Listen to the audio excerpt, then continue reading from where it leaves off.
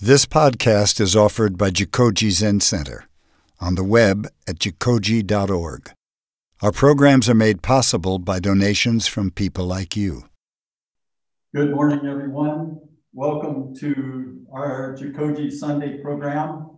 Today, I'd like to welcome my good friend, my dear friend, Beata Chapman, who is a teacher in the Darlene Cohen lineage and has co-written a book with Darlene on how to sit for people who have a difficult time sitting and the postures we take. She works for the city and county of San Francisco and has been helping the workers on the front line who are fighting the pandemic. So welcome to Jikoji Beata. Thank you for joining us today. Thank you, Doug, and thank you for inviting me to be here with you. I very much appreciate the opportunity to talk with you and just hang out for a little while with some Dharma this morning. So it's almost one of those times where there's nothing to be said, but still, here we are together. So we search for what might be said at a time like this. We are certainly culturally facing the many chasms that we have turned away from that are now so obvious and visible and painful, just painful.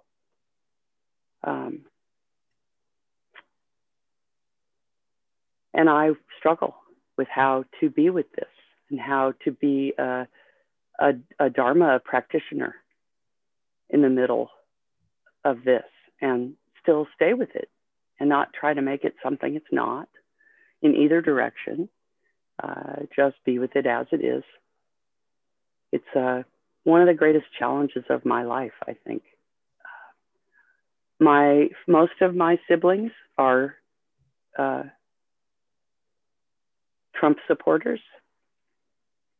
My brother in particular, I found out yesterday, has sort of gone the way of QAnon. And so this is personal. It's not distant. It's not far away. And how do I be the little sister? Well, the little part, probably. Just let's let go of that.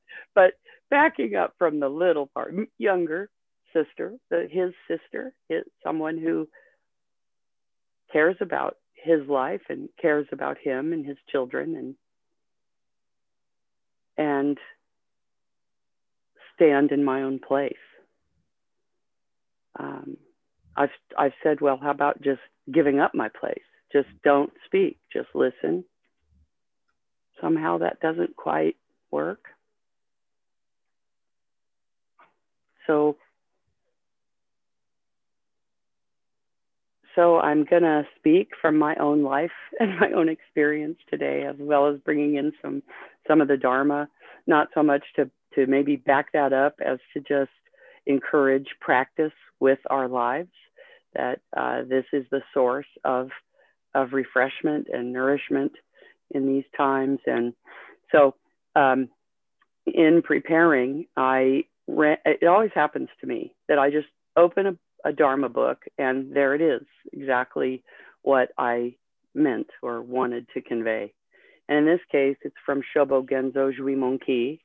I went there searching for another citation, but I happened upon book 115. So Jui Monki is a part of the Shobo Genzo and written by Dogen. And in this case, it's a collection of lectures by Dogen that he gave when he founded, I believe it was when he founded Eiheiji. In any case, the monastery was very small. There weren't a lot of monks in attendance. He talks about that quite a lot, about the size of the Sangha.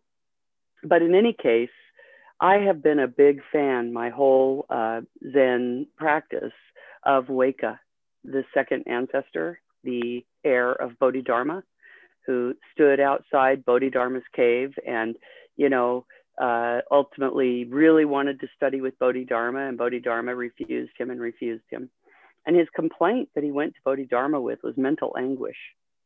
And we can interpret that in a lot of different ways. But for me, it works to interpret it as mental anguish, mental pain, and confusion. And Bodhidharma declined him. And so finally, Weka cut off his arm.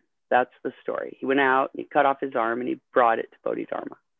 And I've said often, it really doesn't matter whether he cut off his arm. That's not the important part. But then I read this from Dogen.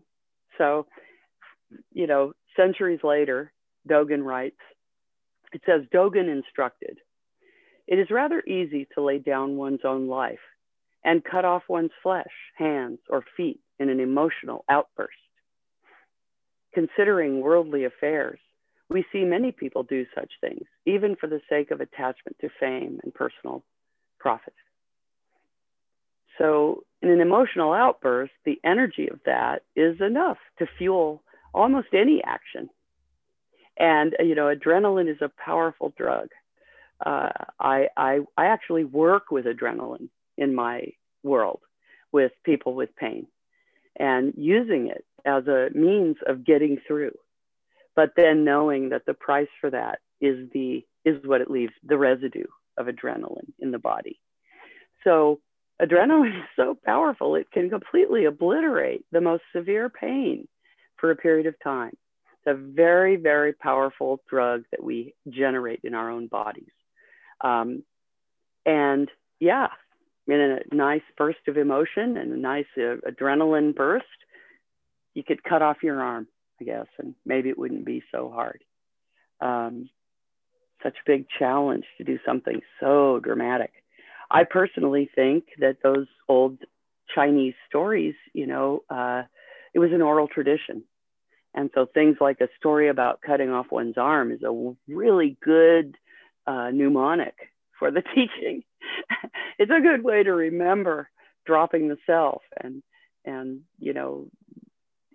deep devotion to teaching, being willing to give up everything to study and practice. And here Dogen is saying, it's relatively easy at the end of the day to do that in an emotional outburst. And he goes on, yet it is most difficult to harmonize the mind, meeting various things and situations moment by moment. A student of the way must cool his mind as if he were giving up his life and consider if what he is about to say or do is in accordance with reality or not. If it is, he should say it or do it. So in the midst of riots on the Capitol building and hang him and kill them, a student of the way must cool his mind as if he were giving up his own life.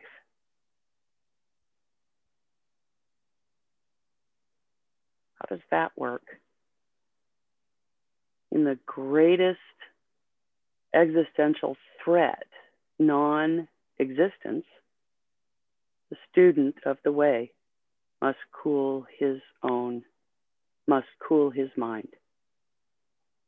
and consider. So must be thoughtful in that, under that tremendous stress, under those conditions, must consider if what he is about to say or do is in accordance with reality. And it's interesting to me that Dogen doesn't say in accordance with Dharma, although the term reality and the term Dharma may be interchangeable. But reality is kind of a subjective word, seems to me. And I don't know. But it was interesting to me that was the word. And it brought me right to the question of, well, what is reality? What does Dogen mean when he uses the term reality? And what do we mean? What do I mean? So cool your mind as if you are giving up your life. I think there's a simple way to kind of say that. And it is let go or be dragged. Right? Let go of self-clinging. Let go of your righteousness and your opinion and your idea, or be dragged as if you were connected to the bumper of a car all over somebody else's landscape. Right? Let go, open the hand, open the fist, loosen the grip, or be dragged. And I think that's kind of cool the mind. Loosen the grip. Let go. Create spaciousness. That's what Dogen is calling us to do in the midst of the riots, in the midst of our suffering, not separate from our suffering, but right there, as if you are giving up your life. And consider, so what is this reality? So I think in terms of right view, we might include in our definition of reality the truth of impermanence. That, you know, those of us who have sat facing the wall, we know this truth. This is not a question. What arises falls. What is born ceases to exist. The only place to meet reality is in the unborn. Right? So that brings up the question, once born, can I perceive reality? I don't know, but I don't want to go that far. I'm not quite prepared to go that far this morning, but let's include impermanence as something we can accept as the truth of reality, part of reality. Everything changes. Everything is always changing. Here comes my dog. I apologize. Lay down, Buggy. So it is impermanent. I believe we can say, we could perhaps agree that what we would accept as reality among ourselves as practitioners is that there is no own power. That I, on my own, Beata, on her own, doesn't have power, but she co-arises. You know, this Beata co-arises in this moment. And in this moment, you know, Beata looks pretty good, right? She's teaching, she's in front of other people, she's visible. She's looking all right. She's looking like maybe even she knows some Dharma. She's looking pretty good. You know, she knows service, right? Beata's looking all right now. But when the mind is not cool, right? I like to say I'm a great Zenny in my living room. I open my door and I got problems because the mind is dragged so easily by my conditioning, by my own conditioning. It's not being dragged by the world, being dragged by my own conditioning. But anyway, there is this no own power. And in order to recognize that, I need to know that there's a wholeness to reality and sort of accept that there's a wholeness to reality that's not always the first thing I notice. That my conditioning will bring me to my experience in a particular slant. We sometimes call it bias. There's lots of words for this, but it's sort of a preset, a predisposition. It's conditioned. I'm already knowing what I'm seeing. When I arrive there, I know what I expect. And so to know reality, I also have to stand looking at this flower and know that what I am able to see may not be the wholeness of it. And to keep opening and keep opening and keep looking and keep opening. And when I can do that, the thing I'm noticing, the thing I'm opening to, comes forward. And Dogen talks about that in another part of the Shobogenzo that you're all, I'm sure, very familiar with. So there's this willingness to see the whole. And some of the whole might not be beautiful. It might not be pretty. It might be the underbelly. It might be my brother is in QAnon. It might be this person I love. You know, I don't know. Am I safe with him? You know, it might run that deep. And so how am I with the wholeness of my experience, not just the part I prefer or have taught myself to see over and over again?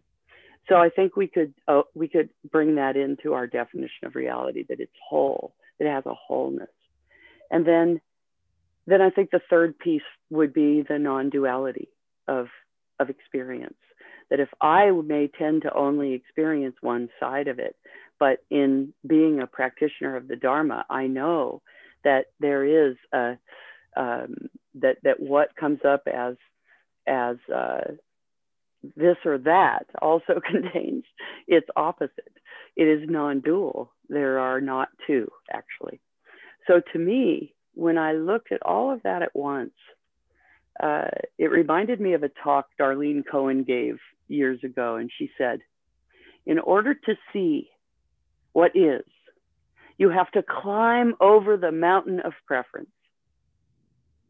Climb over the mountain of preference. You get your eyes over it. Just look at what else is there. I think she was saying this same thing. So to do that, in order to climb that mountain of self-preference, be willing to put my nose just high enough to actually see maybe, oh, what somebody else prefers. Or, oh, there are other whole ways to think about this that have nothing to do with Beata. Really? Who knew? Right? To do that, to open myself to that, I have to drop self-clinging.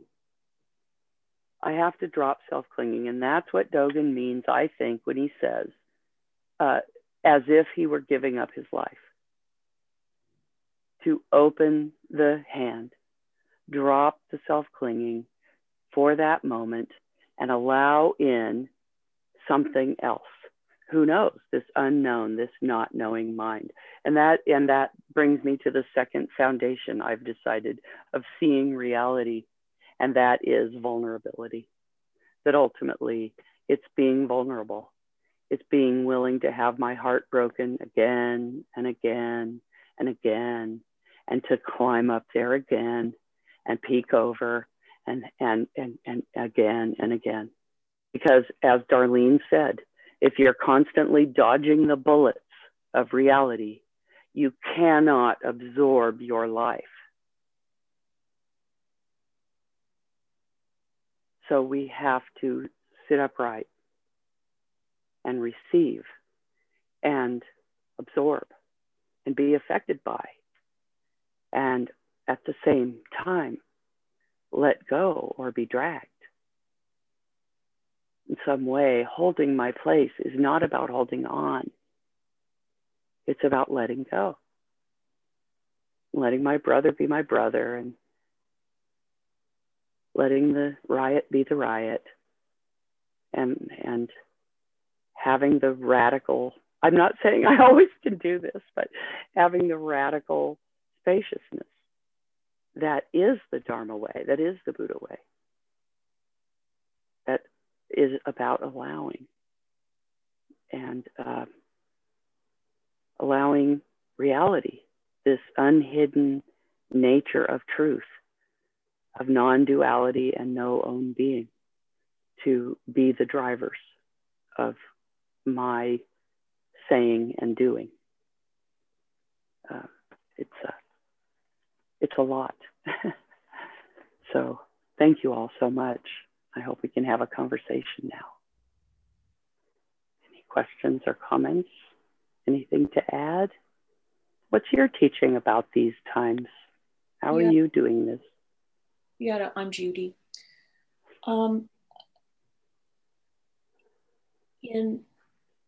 Also in the vulnerability, there must also be compassion, not just for our one side, but all sides. And that's my That's my only comment.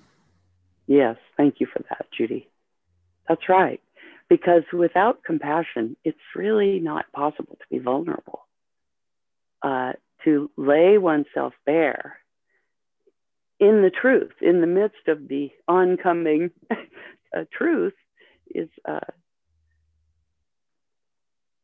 none of us will be perfect there. We have to bring tremendous compassion to ourselves, to one another, to hold each other up in our frailty, not separate from our faults and failings. I have to hold my brother up because he has fallen for this QAnon thing. Not because he's strong and rises above it, but because he needs a hand. No matter whatever that might be, and I don't know what that is, but yes, it requires tremendous compassion, which also requires some trust. That's very hard to open that hand of trusting, extending something beyond what I know. Thank you for that.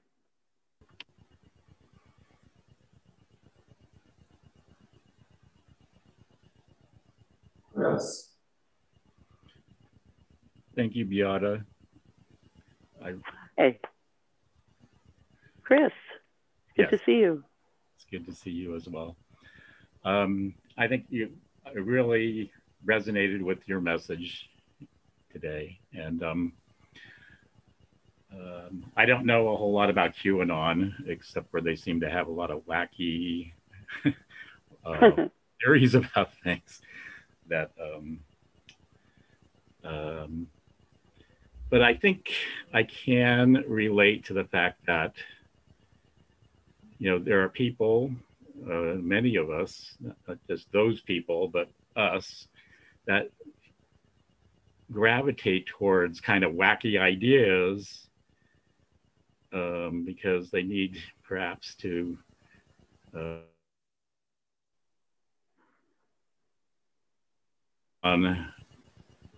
they're a tribe of some kind, and that need to belong to something is more important than their own rationality, perhaps at times.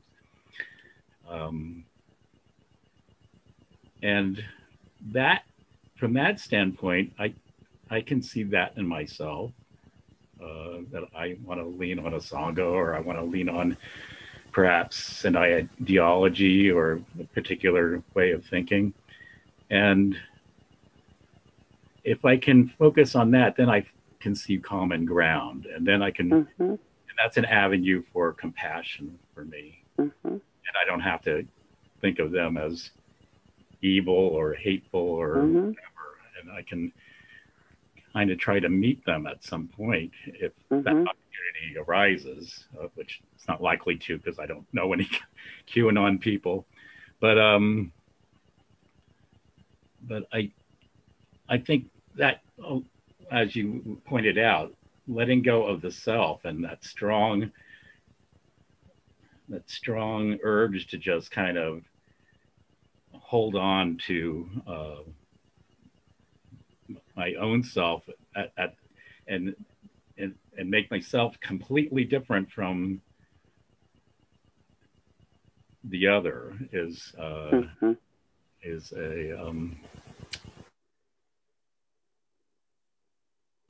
I just to do that and make an effort to do that at every moment and every encounter with another being and every thing we observe, no matter how hard it is. It's easy to love people that you agree with. It's a lot harder to offer that to others that you disagree with. Thank you. Thank you, Chris. Yeah. I spent my adolescence, some of you know this, I spent my adolescence in a religious cult. So I have a tremendous and very, very deep understanding of what puts people there. And my mother was a member of this cult. So whether we want to use the word cult or not about QAnon, I don't know. It doesn't matter to me, but it is a very powerful set of beliefs that seems to be being driven by charismatic leaders. And that's enough for me. So to define it in that way. And there's tremendous, sort of culture building underneath it. But I have to say that I think one of the most natural things that human beings do when they're in tremendous pain is look for a savior. I think we all have this in us. Look at what George Floyd did, laying on the asphalt. Mama, right? Looking, who can help me? Who outside me can come and save me right now? Mama, I think, is the universal savior. When people are dying and suffering, they call out for salvation, for help, for salve, for comfort. And we call to people or God, or Darlene told a story, loved to tell this story about her husband, Tony, that they were at a party one time, a Zen Center party at somebody's house. And that Tony was in the kitchen talking to somebody, and she overheard Tony tell this person that, yeah, Tony accepted Jesus Christ as his savior. And Darlene said, hey, the desire for a savior can make you forget your religion. And I think it's a very powerful thing that we as humans see our frailty in these moments. And when there's nothing we can do, we reach for an answer and it's very comforting. And I don't want to make that bad. And at the same time, I look at it in myself all the time when I am reaching outside myself for something to fix me or help me or give me the answer that will get me through the day or through the night or through the, or the med or the what, fill in the blank over the many years of things, the television, the whatever, things I look to as sort of temporary saviors in moments in my life. So I think that tendency is very understandable and reflects a level of pain that is, just about unbearable, to be willing to give over, your own sense of mastery to somebody else's thoughts and ideas. Very deep pain in that. So that also helps me have a certain empathy for, because I look when I'm in a lot of pain too. So I want to address the pain. I want to get under the looking, and let's talk together about what hurts, where it hurts. And let's move to that and bring the compassion that Judy brought forth so beautifully to one another and to our pain, which is shared. It's one pain. It's our pain. We use different words for it. So I wish for us to get there, even though it won't be pretty. Thank you, Chris. It's great to see you. Thank you. I have a question.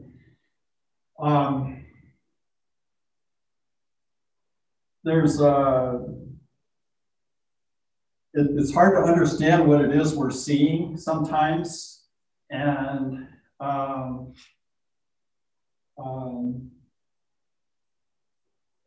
there's been some talk, Mike and I have talked a little bit about it, but I heard a publisher of this thing called The Ink. His name is Ananda. I forget his last name. He has a long name. Yeah. Uh-huh. What we were seeing on January 6th was a funeral. Mm-hmm. That so in a way, when we're meeting these people who have this, these notions, these views, these beliefs, they're afraid. They're afraid of losing. Yeah, of course. Something that maybe they don't even have, but it's something they imagine. Mm-hmm. To me, that helps me meet them in a different way than if they were on the ascension, if this was a birth of something, but that it might be kind of how things are going to wrap up, because we are a diverse world. And our country and this new administration is going to be way more diverse, matching the diversity of the world and the gender equality as well. Mm-hmm. So how do does that help to look at this as like a funeral? These people are give up. Yeah, and usually when I'm at a funeral, it's not something I want to give up. I'm sad about giving it up. If I could hold on to it, I would. You know, so yes, I think the fear, the tremendous amount of fear that is driving it, fear of literally loss of life, that feels like the energy of it. We will not have a country. We will not be able to live if we don't fight. That's such deep, deep, mind-bending terror that's driving it.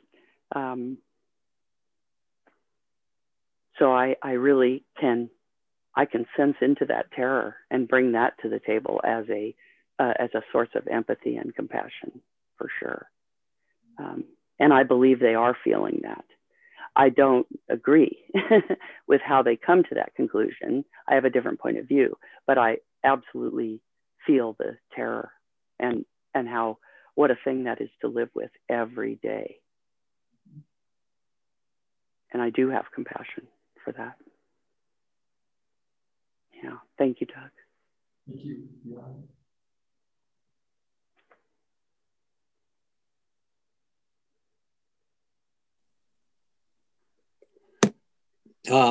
Hear me okay? Yes. Okay, yeah, thanks. Your talk was wonderful. It really got me thinking about things. And one of the things I was thinking about as I was talking of, for myself, I feel like I'm in my own bubble of observing and seeing emotionally and mentally what is going on in Washington and that whole event. Mm-hmm. And you're talking about the radical spaciousness of the Buddha way or over your thing of self-preference, but I'm thinking if I was not in my bubble, if I was there. Yeah. Let's say I was a congressperson there. Or let's say even something even more radical that I was a father in Syria, I had children and my city was being bombed or people were, how, I just think for myself, when I look at this stuff, maybe later on it will be different. I don't know, but I'm just thinking of that, our practice and taking it to a level that is, maybe this doesn't make any sense, to a completely more radical level of having to deal with something that is impending danger or tremendous fear, or I have no idea what to pull on then. And and maybe this question just sort of is losing track of what you're trying to go on, but I think that's what it got me thinking on that. Gee, I live in this a little bit of a bubble here, and I'm observing this from but okay. So I don't know if you have anything to say about that. Well, it's so easy to do from afar. I mean, I think that's what you're saying. I think you're absolutely right. I think we can have a sense of distance from it that makes it a little easier to have spaciousness and to think all these ways. We have the luxury of not standing on the Capitol steps when the crowd shows up, or being part of the crowd, or in whatever way, being closer to it. Personally. And I think that's very true. And I think both, so again, it's about causes and conditions, right? Right now, you and I are lucky enough that we're sort of outside this. We can kind of look at it. We're in and we're out, but we have certain distance. So we can enjoy the privilege of talking this way and thinking about it and pondering how we want to practice with it, and practicing with cooling the mind under these conditions helps us, should we find ourselves in the hot condition, to still be able to find a certain spaciousness there. Will it be the same as the spaciousness we can find in our bubble? Absolutely not. And nor should it be. It wouldn't be appropriate for it to look the same in that condition. But our practice is not about cookie cut a response across conditions, but meeting the condition. So it's hard to know what one might do, but all I can do, as Suzuki Roshi said, is, you know, shine one corner, shine my bubble, make it as clear seeing as it can be, so that should I find myself in a different space, hopefully I can meet it with an appropriate response. Yeah. Okay, great. Thank you. Yeah, thank you. I think it's incumbent on us as practitioners to practice persistently so that we are prepared, or can be as prepared, to bring the Dharma, to bring our practice into very difficult situations. But it doesn't show up on the steps. It shows up in the in the practice that leads to that moment. Thank you. Much appreciate your question.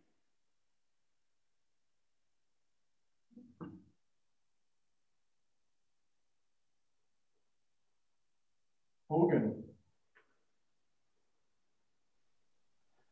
Hi, Beata, can you hear me? I can. Hi, Hogan. Hi, Beata. Thanks so much. It's good to see your face and good to feel what's coming through you right now. Something that really caught my attention was you speaking of adrenaline, speaking of, and I'll generalize on it, heightened states. Yeah. And I think also you alluded to dealing with the aftermath of these states, or the residue. And that's something that I notice is a challenge for me, where I'll, for instance, yesterday I went to help with some friends who were moving. They'd been in an apartment for 20 some years and had bought a house way up in the foothills, and we're going to leave. And I didn't know what I was stepping into, but I said, yes, I'll help you move on Saturday morning. And I showed up, and soon after I arrived, it was a very large moving van. And then some friends, they were Mormon missionary young men that through some connection had been asked to come help with this enterprise of carrying all kinds of things. And I found myself very naturally and happily falling into this very heightened state of helping to direct these, it's like 6 or 7 guys. It happened all so fast. I can't even tell you how many guys there were. And I fell into a bit of a flow and a heightened state, and very in the moment, not as stressful or aggravating situation at all. Yet I know at the end of it, at the end of the day, I'd spent maybe just a few hours in this, maybe 3 or 4 hours. When I left, and that heightened feeling naturally started to spin down, I found myself actually in something of an unpleasantly exhausted place. And I'm not sure what it's all about. I've reflected a bit, and perhaps it's that wrapped up in this was that my friends are leaving. They're moving away. I won't be seeing them. But more generally, I noticed this pattern in myself of past I have been in modes where I craved arousal, physical or mental arousal. And it would be very satisfying, and there would be something of a release to it. But then there would be something I can't figure out, something of a shadow afterwards, a shadow that actually almost undermined the experience itself. It almost in these later years has made me suspicious of entering into heightened states because of this, the things that arise when I'm exhausted from them. Yeah. I can see that you're struggling with something caught in your, I'm sorry that. No, it's just I got this itch in my throat that doesn't want to let me go. Yeah. Oh. It's okay, but I was able to hear you. Oh, good. Yeah. So I guess, so that's my story. My question is, my experience of these adrenaline or heightened states usually also includes a time in which I have almost a despair, like almost a, it's the residue, it's the hangover, it's the aftermath. Yes. And do you have anything that you can offer to me as ways to look at that aftermath, or ways to prepare for it, or just ways to reframe it, because I struggle with it? Yes. Thank you. It's a great question. In chronic pain world, we call this the rebound. It's the rebound effect, where you go up, you're taking a medication, ibuprofen, something for pain. The pain gets a lot better. You think, I could do anything. You go out, you dig your garden, you plant your trees, you hike 5 hours, you come back and you spend 2 weeks in bed trying to recover. So, or more simply, you're taking ibuprofen for a couple of weeks. It's doing a lot of good. You get through your life much more easily. You decide it's time to stop, and your pain heightens through the ceiling. And that's commonly what happens. The body, somehow in coming off chemicals, makes a pendulum swing, almost to the opposite side. So Darlene called this the tax. And how Darlene, the tax, it's a tax. So, okay, sure, I'll help you move. And then you say to yourself, okay, there will be a tax, right? And you go in knowing you're going to pay the tax. And the value of that is that then you make sure that moving was worth the tax. You just make sure that experience, so find some joy there. Find something worth the tax. This is Darlene. Darlene would say, so Grace Shearson one time, I just love this logic of Darlene. Grace Shearson says to Darlene, these shoes are killing me. I just bought them. I love them, but they're killing my feet. And Darlene said, well, you better wear them a lot to get your money's worth, to get your value out of that tax, right? You better make sure you get a lot out of those shoes, right? So framing it in that way makes it almost like you could just look at it as, okay, this is tax day. That's all. Yeah. It's tax day. And I'm just going to watch it. I don't have to fix it, change it. It's just tax day. It's a natural part of what the body, and as we age, it takes longer for these things to work their way through the body. So by interpreting it that way, I think you loosen the grip. You just let it work its way through your body. That's all it's doing. It's just chemicals moving on through. So you just have to give them time and not get in your own way by making it a whole story about yourself or about what's going to happen in the future, or I'm going down with, something my mind tells me, something like that. And then the next day I'm fine. The tax day's gone. Yeah. So just to sort of put a boundary around it. Thank you. It's very helpful. If I have a couple comments. One, I'm reminded of when you mentioned the tax day. I had a good friend several years ago, and we were sort of partners in crime, partners in self-medication behaviors. And she had this sort of actually very wise thing that she said was that, we're going to borrow a little energy from the future right now. We're just going to borrow a little energy from the future so that this moment can be a little more heightened and a little more exciting. But she was, fully cognizant of, it's not as if we get off for free. All right. You're not adding to the energy. Yeah. There's a tax to be paid. I like that. Yeah. And also I felt a little bit of a wariness or suspicion when you described what I heard was heading into an experience that is somewhat heightened. For instance, my experience yesterday, I heard you suggesting that I acknowledge in that moment that there's going to be a price to pay for this, and there's part of me that resists that. There's part of me that is just does not want to have any hesitation, wants to just enjoy something in the world that has aroused me, has excited me, and had me very engaged. So I'm resistant what I thought I heard you say. Like, no, I don't want to talk about it at all then.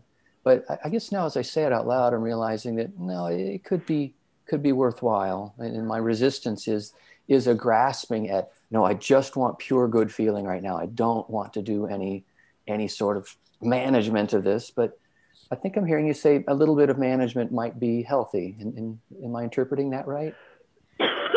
Well, I think when the idea arises, if the thought crosses your mind, oh, I might be hurting tomorrow, or oh, I'm heightened. And then that little moment where you think, uh-oh, there's going to be a to that, right? In that, just that, if you just say, oh, it's just a tax. It's not that you have to prepare, but you make it something natural. That's a natural part of this ebb and flow of energy. And you just, it's not that you have to put it as a shadow over your current moment, but almost like you use it as something to point out the poignancy of the current moment. Like in this moment, I have this heightened state. Wow, let me see. Like, and I know that's okay. Even more, I want to use this. I want to notice this. It makes it, the flower, all the more beautiful because it only blooms once a year. It's not going to last very long. It's that kind of energy, as opposed to preparing or telling yourself this 5 times before you arrive or anything like that. It's much more fluid than that. I think it's an antidote to the thought, I'm up, I'm coming down, right? Oops, oh, and that thought just adds, it's natural. It's tax day. Yeah, no, thank you. That's helpful. And to see the flower, to see in the flower, the withering and the collapse of the flower as being part of the flower, and that it's all just fine.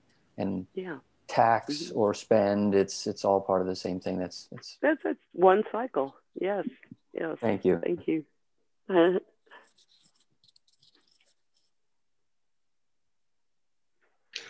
Hi, Beata. Hello. Hello. I wanted to ask you a question.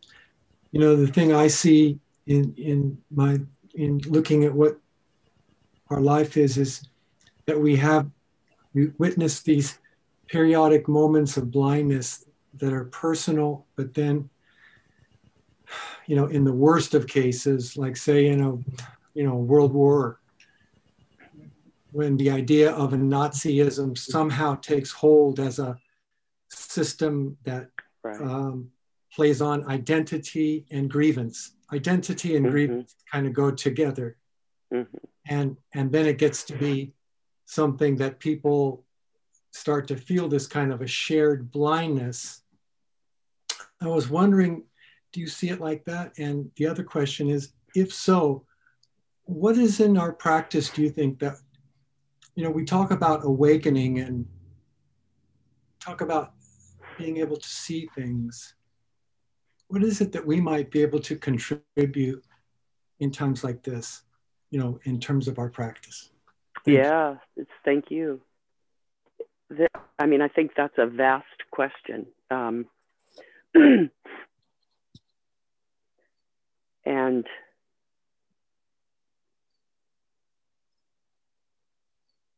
I feel, I do think that,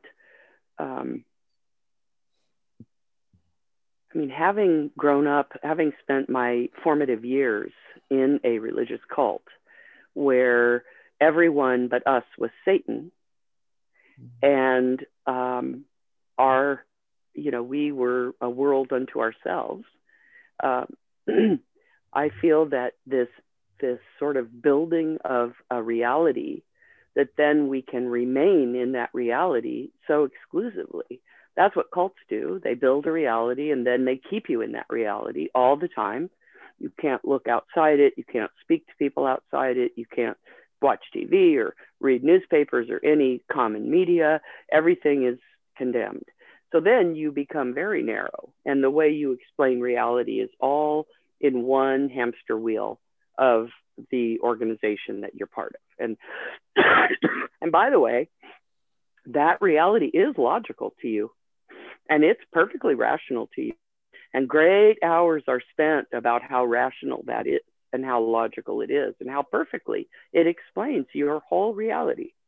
So you don't think you're being irrational when you're in a cult. You think you're the only rational people, just like we think we're the rational people, and they're not. It's a funny, words are funny, but so I think I think that this idea of self-clinging is a tremendous offering that Zen has, that Buddhism has to the world. That can I remain intact as a human being and not cling to some solid idea of myself at the same time? And if I can, then maybe, if we can, then maybe we can talk about things that fit and don't fit for both of us. We can be unsafe, with our ideas, because we are not clinging to some solid idea of who I am. So you're right, identity is the root. And so that's why, to me, dropping self-clinging is the first requirement of any kind of ability to see clearly in this. And I don't know. I mean, it's scary to drop self-clinging at a time like this. What will I be if will I just become him? Will I just seem like I'm a part of that if I don't cling and somehow defend and somehow hold my own, like announce my own stand? I mean, I don't know. And what is it if Beata appears in the world as believing something that doesn't fit with what I actually think? I mean, what would that mean? I guess I could get rejected. I mean, these are huge, very deep human relational questions. I remember the story of the monk whose friend sewed a jewel in his robe, and the monk did not know the jewel was there. So he's wearing this robe with this hugely pricey, very, very valuable jewel, and he doesn't know the jewel is there. And I think we have to start looking for the jewel in everyone's robe. Everyone's robe. Where's the jewel? And maybe they don't even know it's there. But can we start to look for the jewel? I don't know. Help each other see the jewel that's in your own robe, rather than looking for the poison or the danger. It's a great question. Very deep. Thank you.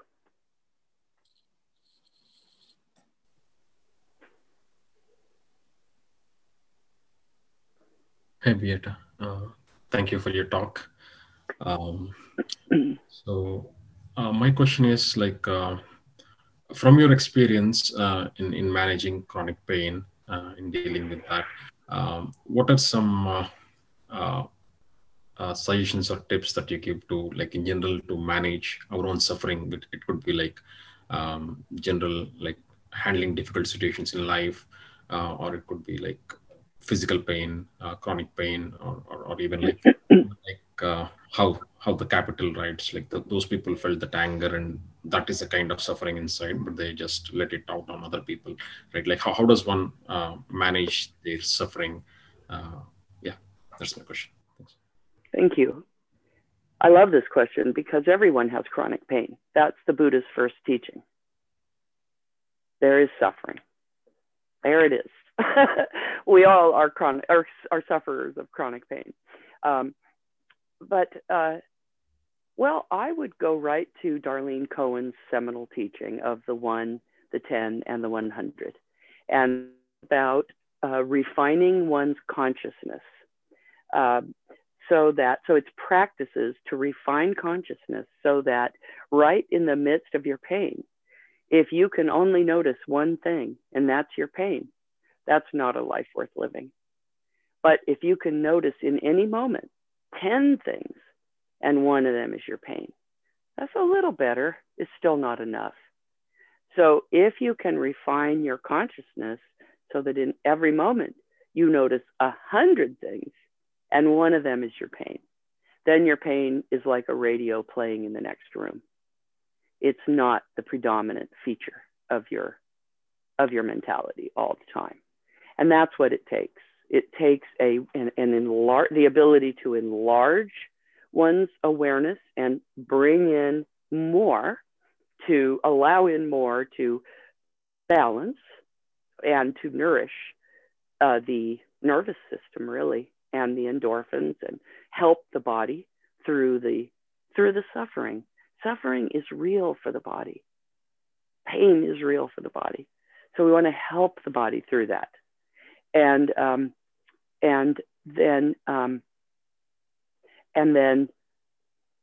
then learn also, refine consciousness to be able to narrow focus at will, so that you can hone in on suffering or hone in on something that's not suffering right in the middle of your pain.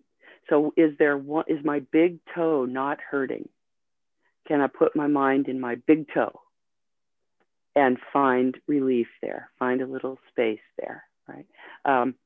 So it's about helping, really working with consciousness.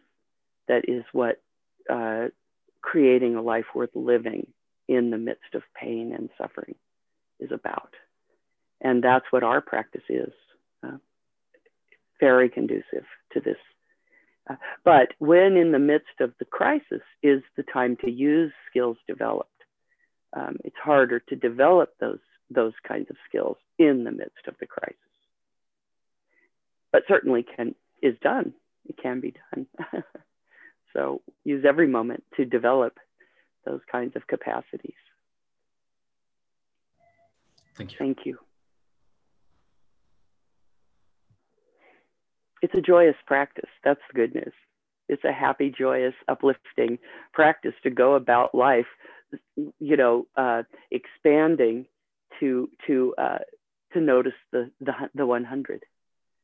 It's quite an enlivening and uplifting practice. So that's the good news.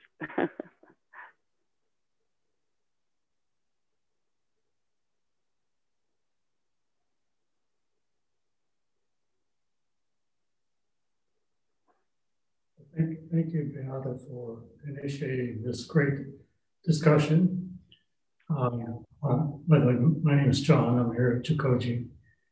And your mention of the jewel sewn into the robe, and also particularly you mentioned that everyone's robe has a jewel in it, and we need to find the jewel in all of the robes. And that would be the robe of QAnon, the jewel in the robe of QAnon, the jewel in the role of religious nationalism, the jewel in the robes of those who are wanting strongman totalitarian rule. And so I'm maybe trying to shift the gears here a little bit to view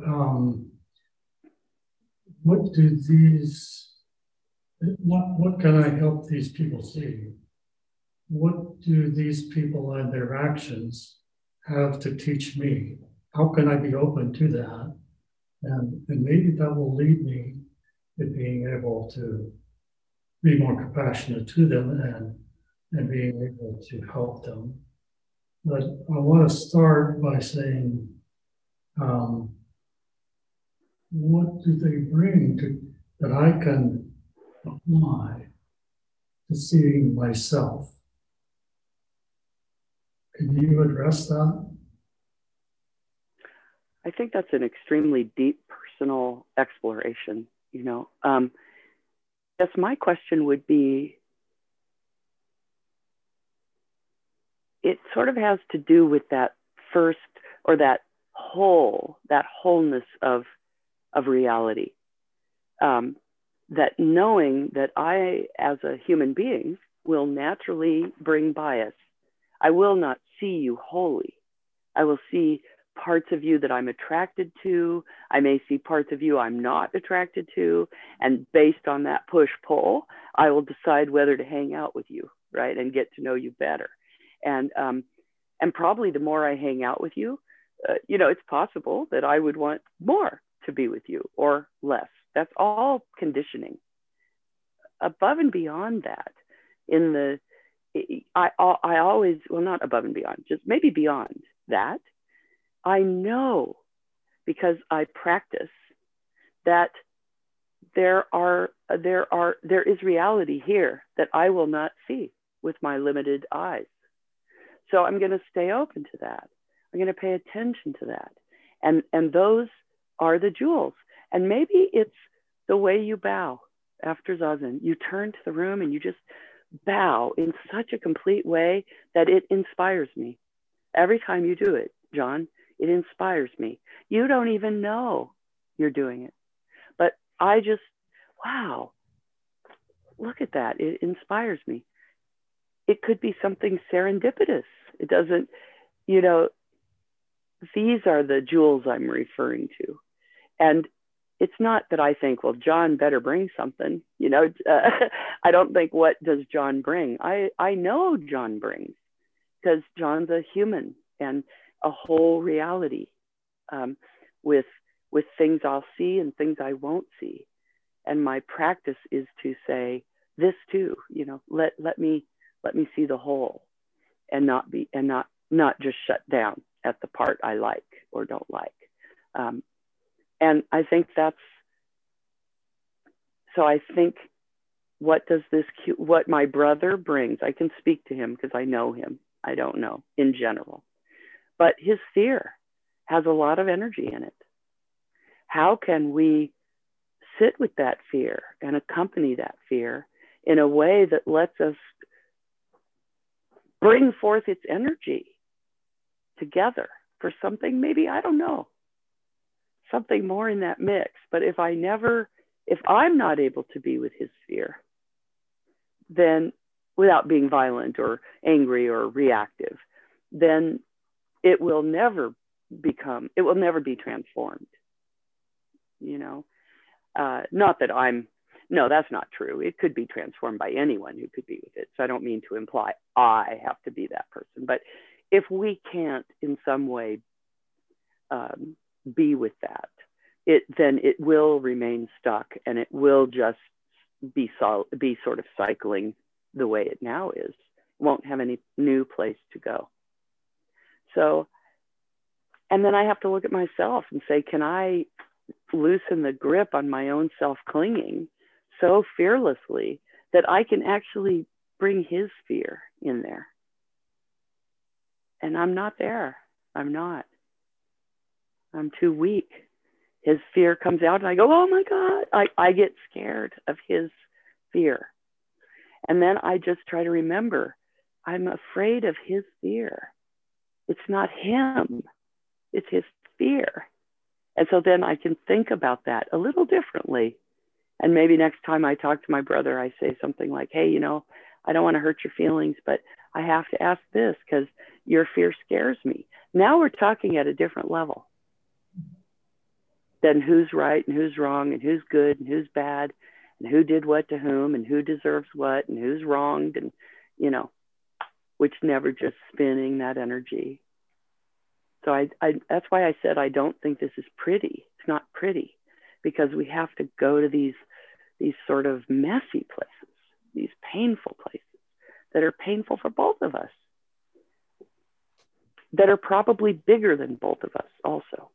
So also, in addition to our fear, our mutual fear, we also don't know what the hell to do. So we're even more scared because we have no idea. Neither of us has any idea. So he's doing what he knows how to do with his guns and his big voice and his 6'4" frame and his everything he has, right? Scaring the hell out of me. And I'm doing everything I can with my little, ways, and we're not meeting because we're in the wrong conversation, I think. But I have to build up some more strength and skill to prepare. Yeah.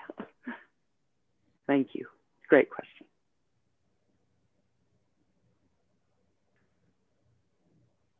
Deep practice going on up there in those hills.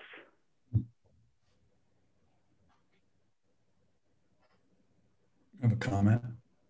I don't know. I mean, I understand these QAnon and all that. I can actually, relate to what I'm thinking is I'm sitting there thinking, well, they're wrong, but so am I. Yeah, that's right. Equally as delusional as they are.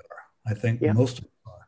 I think we believe that electing another guy for 4 years is going to change anything. When there's a really interesting report that had over 1 million extinctions in less than 2 decades. Yeah. This is signed by like 100 scientists, these top scientists. I mean, this is coming.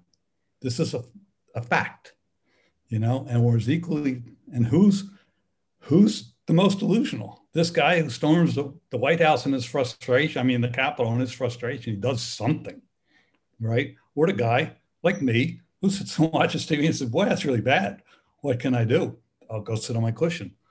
And this juggernaut is bearing down on us at the present time. Of global warming, pandemic, and I'm like, well, which of us is the most delusional? Yeah. It's like, holy shit, we're all fiddling and Rome's burning, and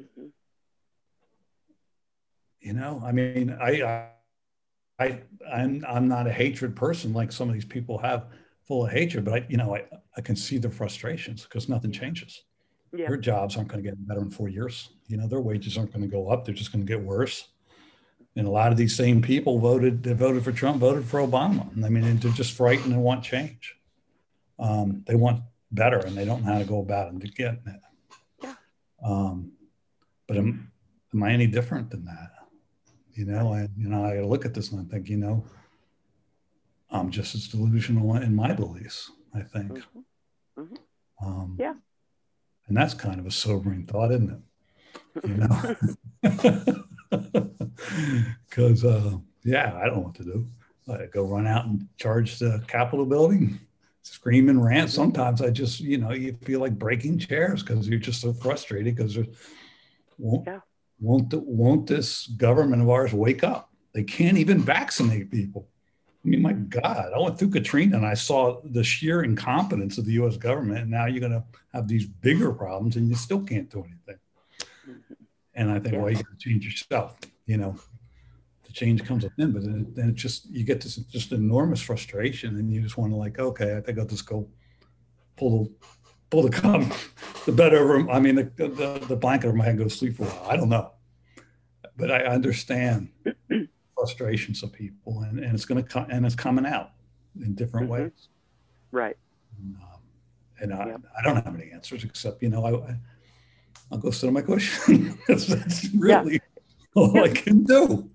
How skillful, how can I meet it skillfully? That's all any of us can answer, but thank you. Yes, I could not agree more. I think constantly I'm so deluded. Soaki Roshi is one of my favorite Zen guys. He said, I am deluded with gold edges. With gold edges. We all live in the dream state. And it's good to remember that. Because what I'm making up is different from what you're making up, doesn't make it so. So that's our frailty. And maybe it's a source of empathy, and that's its value. Just realizing that we're all frail humans who cannot see enough really to be skillful fully. So we are doing our best to be happy. My brother's doing his best to be happy. I'm doing my best to be happy. We're all doing that. And we all have very different ideas about what that would look like. Yeah. But it doesn't make us bad or wrong or right or the best or good. It just makes us human. Thank you very much. Can you hear me? Yes. Hi, Rain. Hi, Beata. Thank you so much for this morning. The one thing that I really wanted to ask you, okay, so we let go, so we're not dragged, but what if we let go and we're still dragged? So it's like we're digging in our heels, resisting. So it can kind of work both ways, right? Because we let go so we don't get dragged, but you let go and then you are dragged.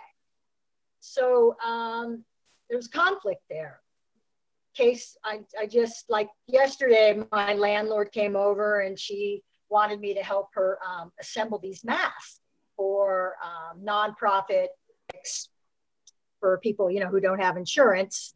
And so we went and picked up like 500 of these. And of course I drove, and I think the whole reason I got asked was because I have a truck.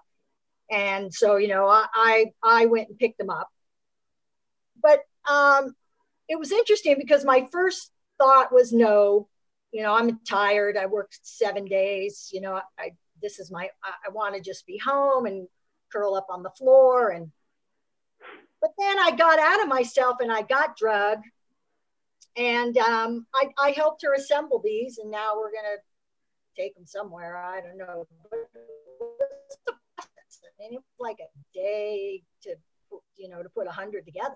And we had a week to do it. Wow. But yeah, so that's my thought, you know, is that, okay, I said no, I let go, but I still got drugged.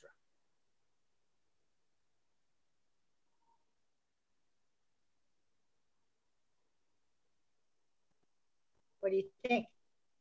So you're saying you said no? Yeah.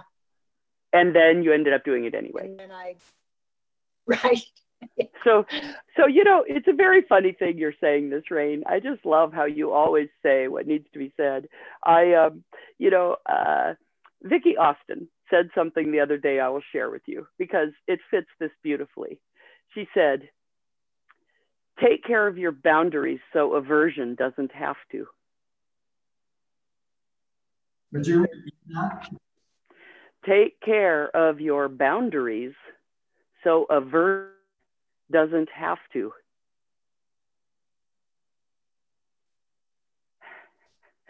So aversion meaning sort of a negative, like almost sort of what, I hate this phrase, but what we might call passive aggressive response to the other party, or something like dragging my no into my yes, right?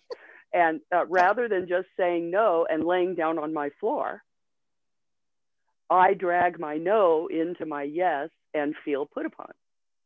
And Vicki's saying, don't, take care of your boundaries. Otherwise, aversion will do it for you. And that harms relationships and harms you. So the no is actually supportive of health in some way. But it's very hard to hold the no when it just means I want to waste my day laying on the floor. But that's not a wasted day if what you need to do is lay on the floor. Darlene Cohen, in the height of her pain, said, hey, whatever gets you through the night. She said she would lay in her bed, pull the covers over her head, and watch Korean television. I don't know. Korean TV, right? That was, I don't know. For her, it worked.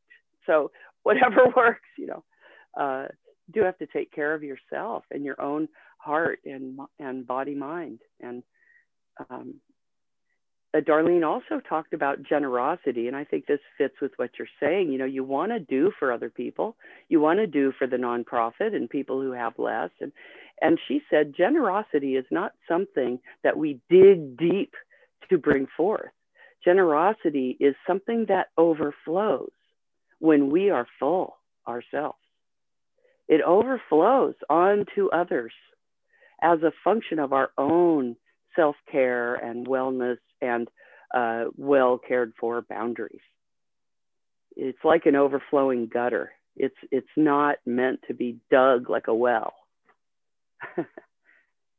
So generosity depends on the no as much as it depends on the yes.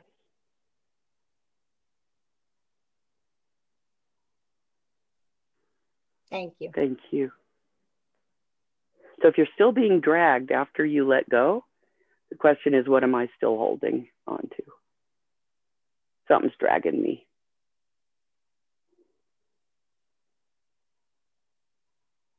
Thank you, Rain. So sweet to see you. It's just lovely to see people in a Zendo. I'm just, thank you so much for this. I'm so uplifted by it, really. It's been probably almost a year since I've actually seen people sitting in a Zendo. Thank you. A safe pod here, or so we think. Yeah. Yeah. We'll get our nose pulled into our yeses time and time again. Yes. Yes. Thank you, Beata, for joining us today, leading this discussion and giving this great talk. Let's do our closing. Oh my goodness. 1 o'clock. And then we'll have some announcements and Thank you for listening to this podcast offered by Jikoji Zen Center. Our Dharma talks are offered free of charge, and this is made possible by the donations we receive. Your support helps us to continue to offer the Dharma. For more information about Jikoji, please visit us on the web at jikoji.org.